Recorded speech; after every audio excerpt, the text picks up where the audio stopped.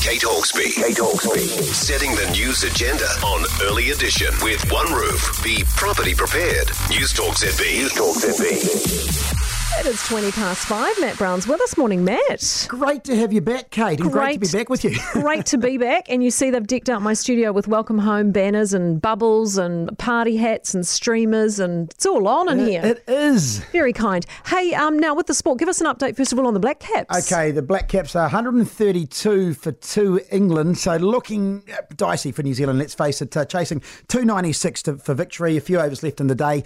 It'll go to day 5 as the other two tests have, but, barring an incredible bowling performance tomorrow, we'll be sitting here reflecting on a 3-0 series defeat. Hopefully not, but we didn't quite nail it today. Tom Blundell, though, 88 not out as the tail fell away and didn't really support him at the end, so not enough runs on the board. No.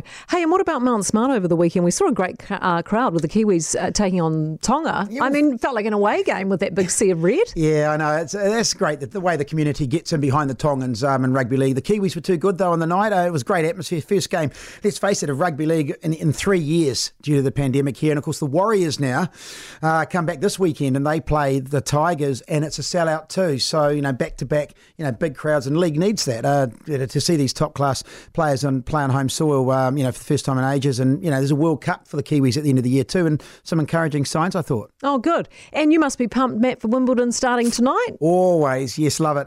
Next couple of weeks. Although it's very different because there are no ranking points this year at Wimbledon because of the ATP WTA decision, not with the Russian and Belarusians not being allowed to play. They've scrapped ranking points. They've said it's unfair. So it feels a little bit like an exhibition in a sense. But Novak Djokovic will still chase his 21st Grand Slam. He'll be the hot favourite. Serena Williams playing again. Can she get to the record equaling 23rd? Still the prestige at Wimbledon. It's still massive. Yeah, exactly. Awesome. Hey, thanks so much, Matt. Appreciate it. Matt Brown, ZB Sport.